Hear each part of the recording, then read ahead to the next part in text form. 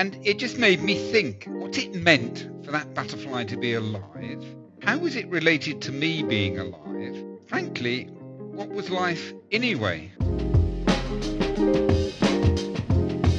Hello and welcome to Season 6 of the Waterstones podcast. I'm Will Rycroft, and never one to shy away from a challenge, we're going to tackle possibly the biggest question of them all.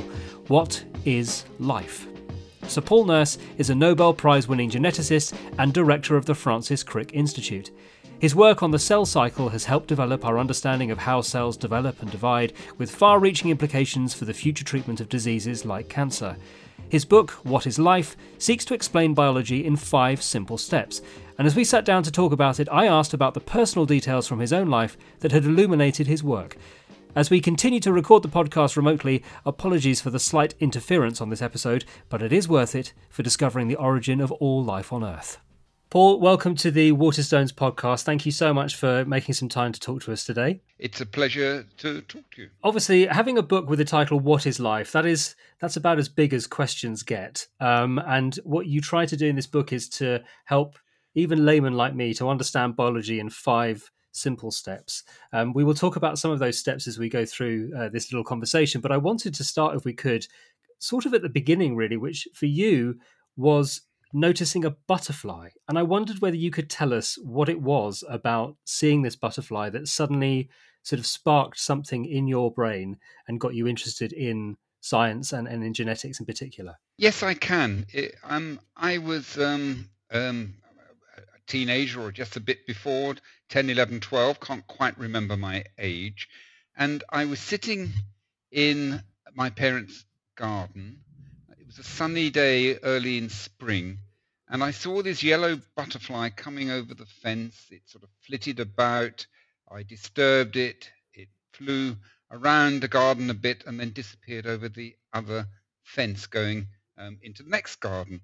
And it just made me think about that butterfly, what it meant for that butterfly to be alive. How was it related to me being alive? And frankly, what was life anyway? And I remember that occasion, and it sort of stayed with me for many, many years, and probably was one of the events that started me thinking about science and biology in particular. And I perhaps thought this was the time when I should try and write something about it, which is why I wrote What is Life? It's amazing that sort of something as simple as seeing a butterfly in your garden can lead to an incredibly distinguished career, a knighthood, the Nobel Prize. I mean, all sorts of things happen in your career, but I was very encouraged to see that, in fact, it wasn't quite as auspicious a start as it could have been, because you actually struggled to get into university because of the stumbling block of the French O-level. And I wonder if you could tell us a little bit more about that.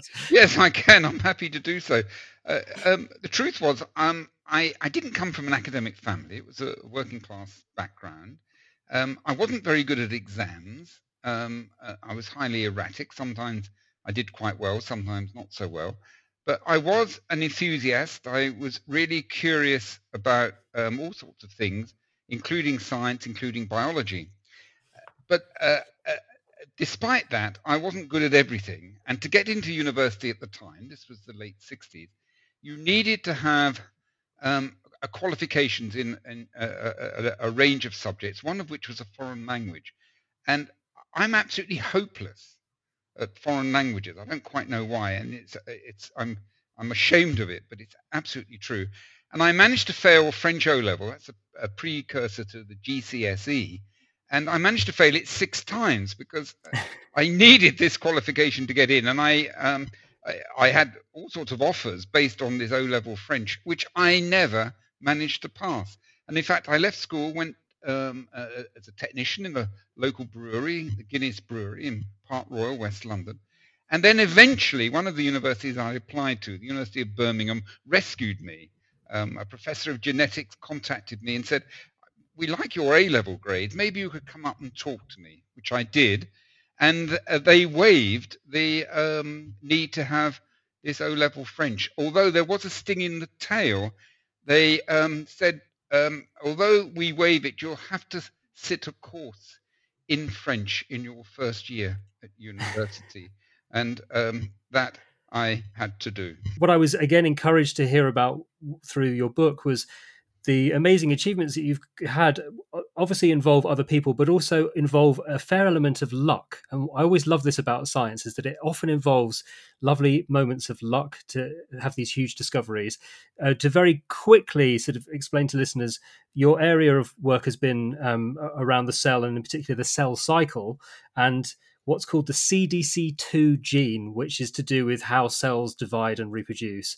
And I loved the fact that discovering that, which is a huge discovery, and it was what you won the Nobel Prize for, involved not just one, but sort of two pieces of luck. One piece of luck to discover the first part of the puzzle, and then the second piece of luck, which involved literally retrieving a Petri dish from the bin. Could you tell us a little bit more about how luck played a part in this really important discovery? Yes, I'm very happy to do that, because science is often, at least biological science, often is influenced by luck, being in the right place at the right time, making observations that perhaps you weren't looking for, which really means sort of taking account of what nature presents to you, and just being attentive to the natural world.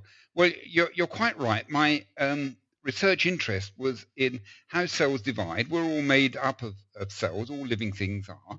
And the basis of all growth and reproduction is, in fact, in the growth and subsequent division of a cell from 1 to 2. And that is called the cell cycle. And how that's controlled is very important for how living things work, and important in disease like cancer. And I was working on this problem in a very simple organism, a yeast, and trying to find the genes that might be involved in the control of that cell cycle. And I didn't really quite know what to look for. I was looking originally for genes that couldn't reproduce properly, and that was okay, but it wasn't really getting us very close to control. And such mutants that couldn't reproduce properly, what that meant was that they continued to grow, so they became very big, but they could never divide. And then I was looking for such mutants, and suddenly I spotted under the microscope a little cluster of cells which were dividing at a smaller size than normal. And that I thought was very curious. I hadn't seen such a thing before. And then I just started thinking about it. If they're dividing smaller than they do normally, that means they're being advanced through the reproductive cycle, the cell cycle, more rapidly than they normally do. And that would mean that if they're going through it more rapidly, they are likely to be defective in the overall control that determines when cells do divide. And so that was completely serendipitous. I wasn't looking for it, and it was just presented to me. I was working in Edinburgh at the time. It's in Scotland, and I called it a wee mutant, WEE, because that's a Scottish word for small. So I originally called that gene WEE1 to explain that.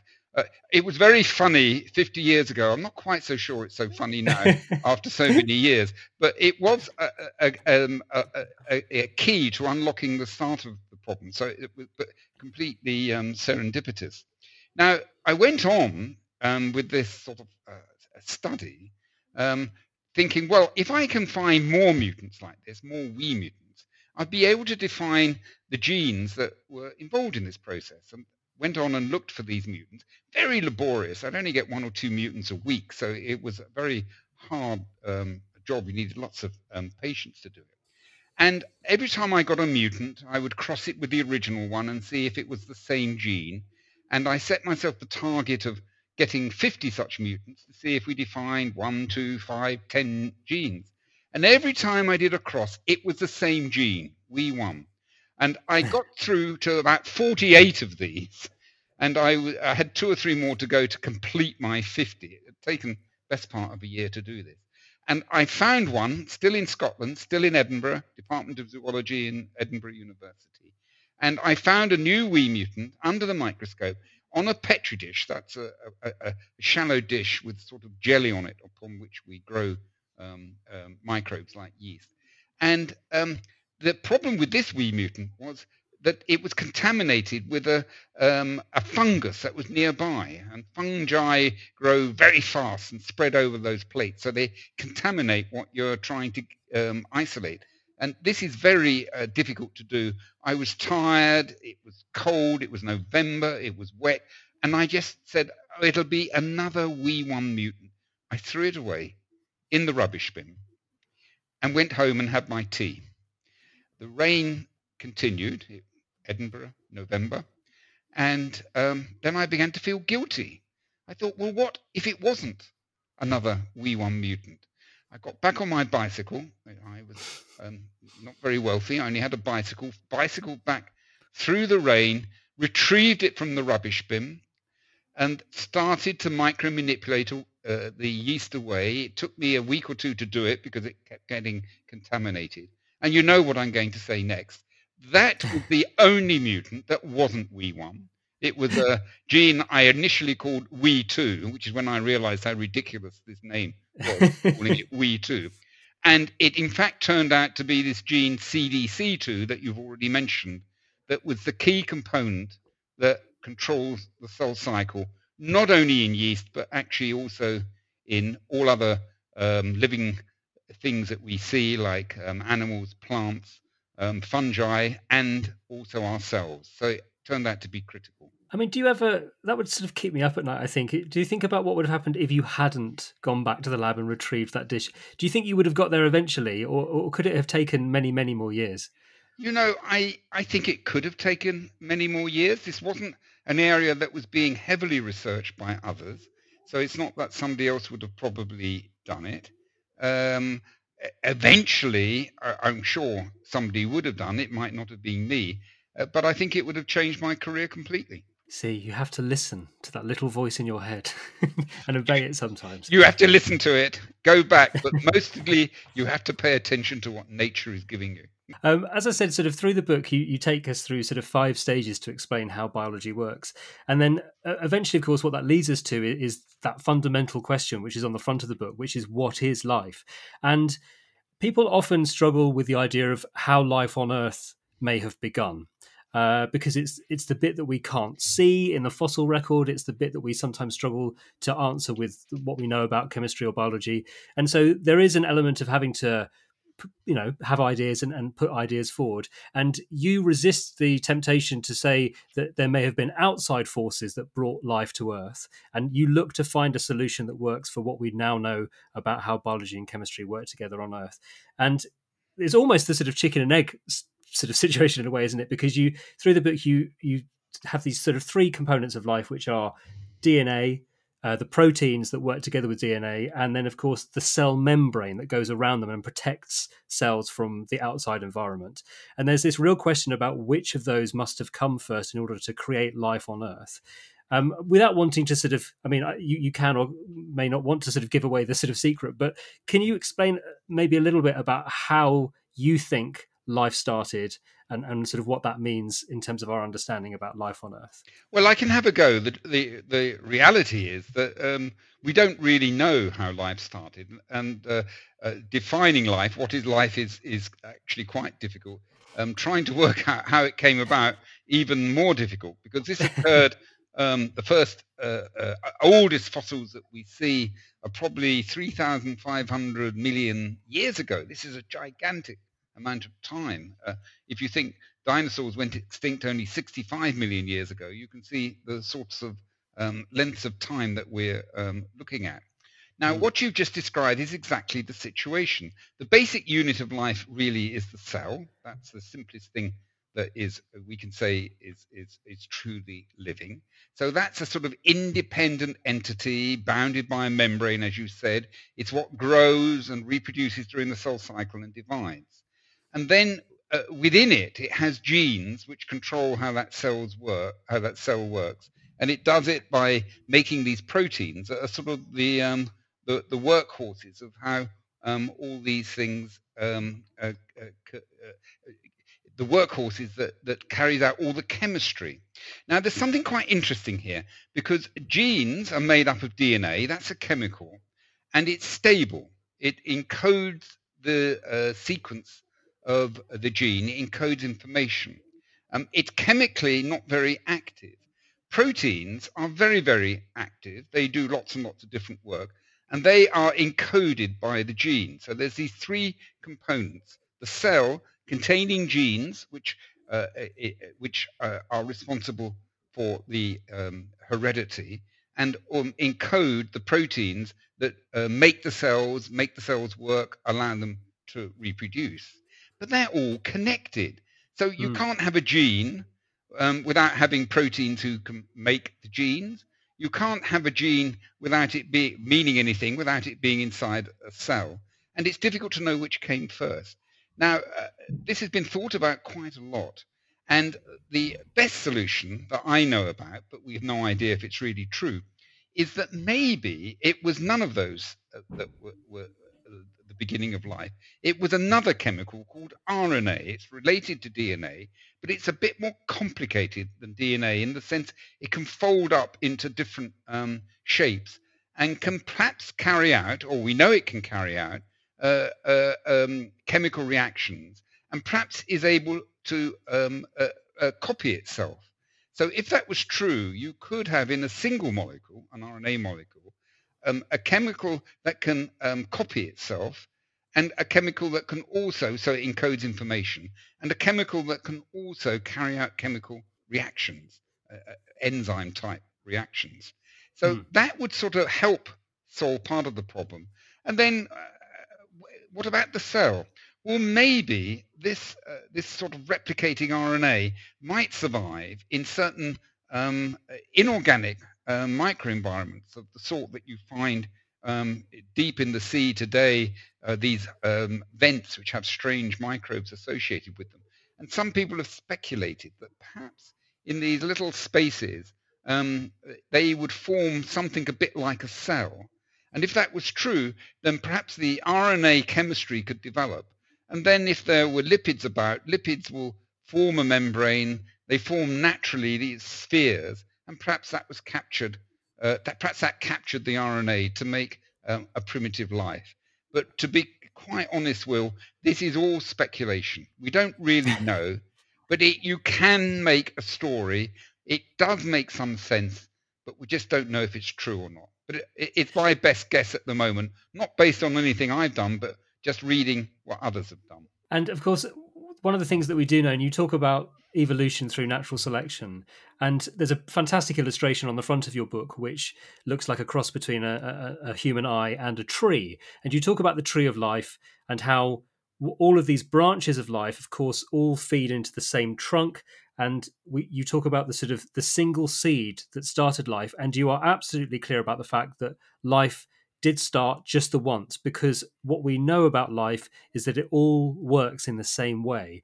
And this interconnectedness of life, which can sometimes sound like a sort of slightly airy-fairy notion, you are absolutely fascinated by it in a purely sort of rational scientific way, because as you say in the book, what it means is that all living things, humans and plants and animals, are all connected and actually do rely on each other in order to maintain life on Earth.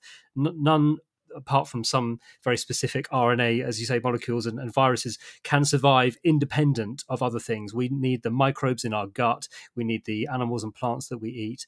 And life really is connected in that way, isn't it?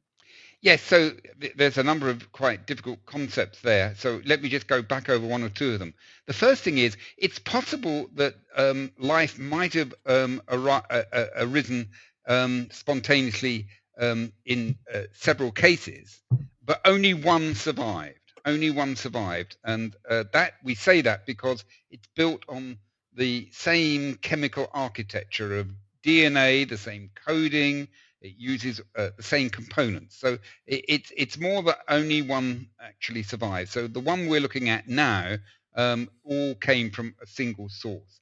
And that's where the basis of our interaction comes from, or it's one of the bases. Because that means that every living thing on this planet is, in some sense, our relative. Now, we look at an ape, a gorilla, and I talk about a gorilla in the book, for example. It's clearly our relative, but so is the humble yeast that I work on, is also a relative. Now, it is true that humans and yeast last had a common ancestor probably 1,500 million years ago, not as old as 3,500, but still a very, very long time. But everything on this planet is related to us.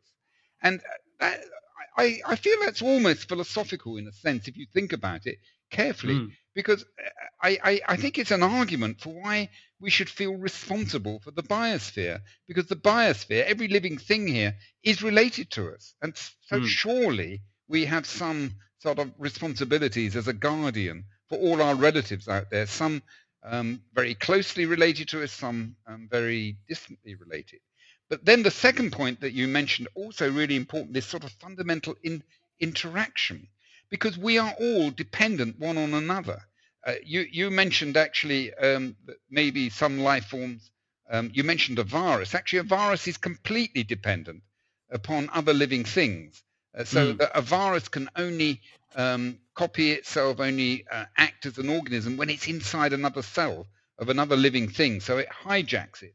And that means that many people feel that viruses are a sort of intermediate life form, because they can only live, only operate when they're in another living thing.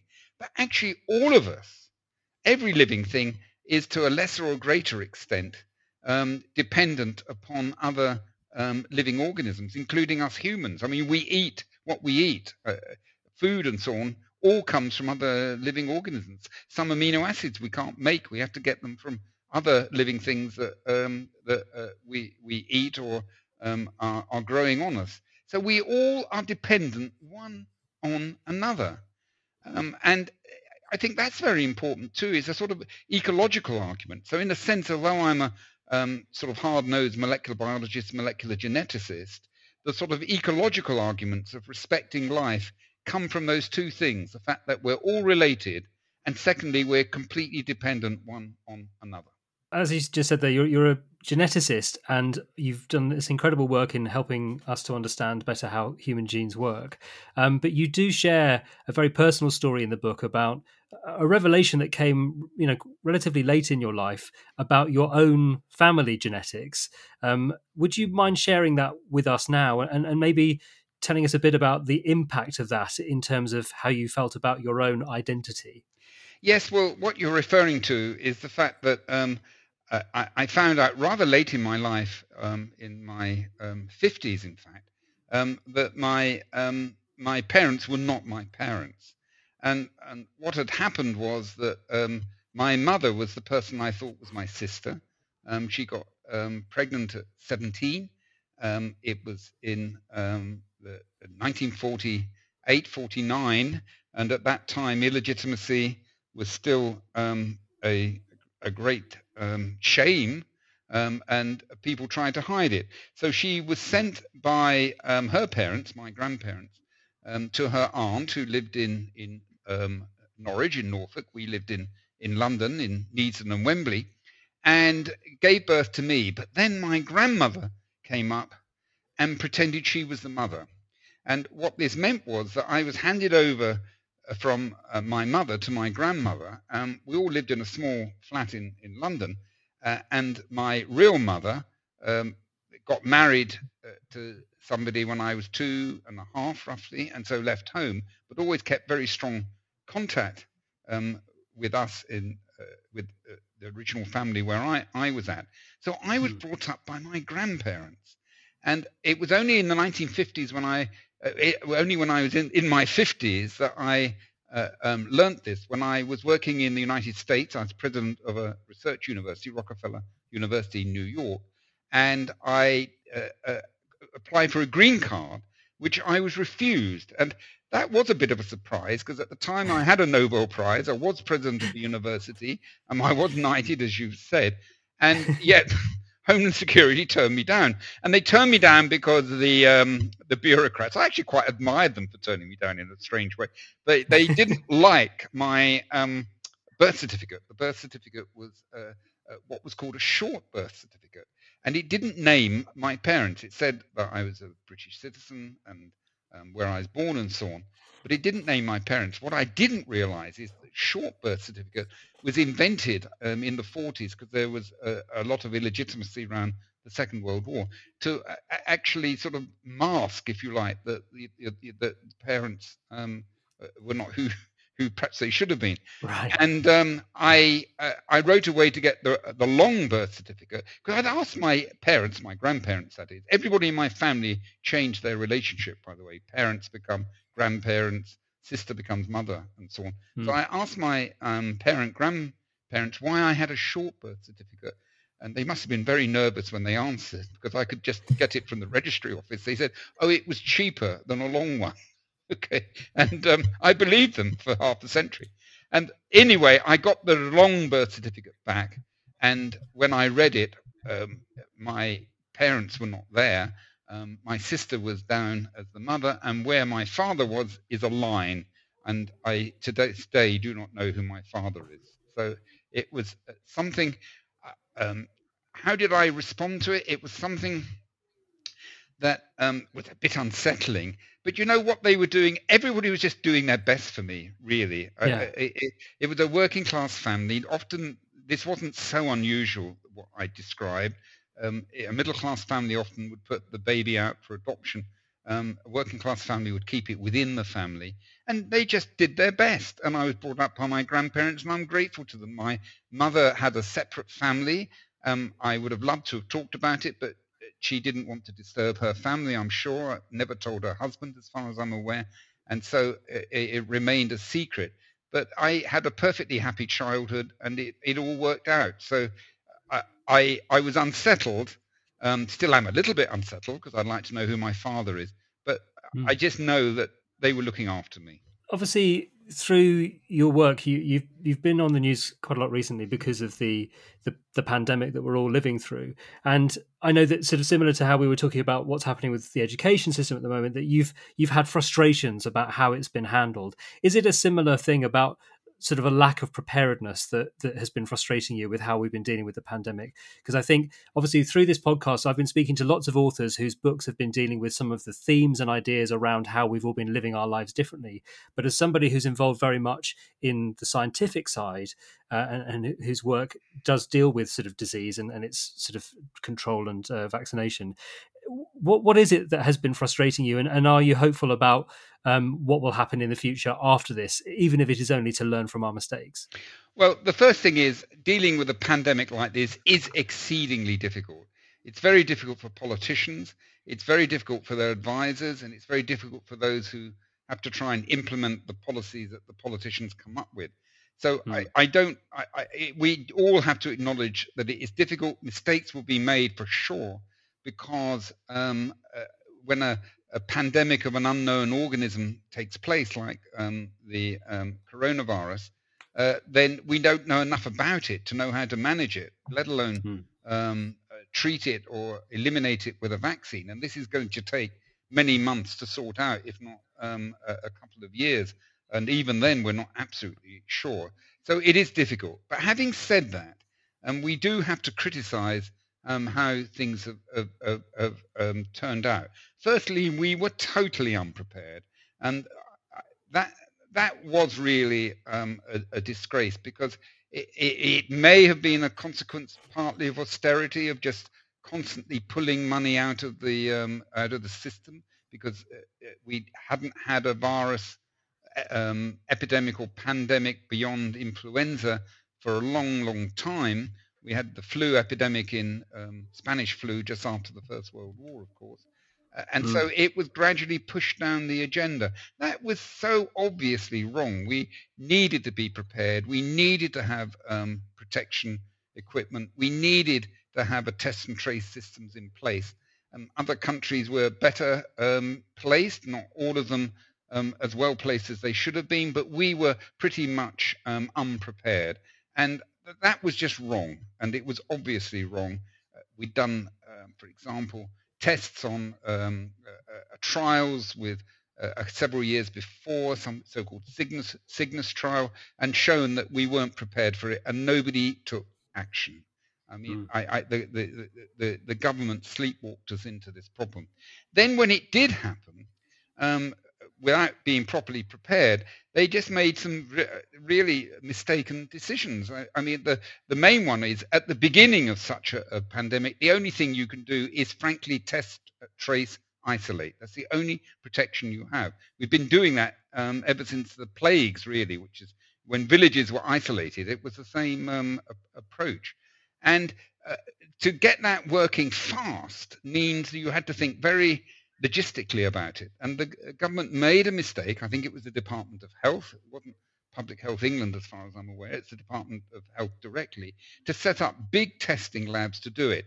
That isn't such a bad idea in the long term, or if you were prepared for it, but it wasn't a good idea in the short term. And indeed, they contributed, as far as I can tell, because it's been fairly secret, as far as I can tell, they haven't contributed, they didn't contribute very much at all, if anything, to the pandemic peak, which is why in the Crick Institute, where I'm director, we immediately set up testing to support local hospitals, care facilities, care homes, and so on as much as we could.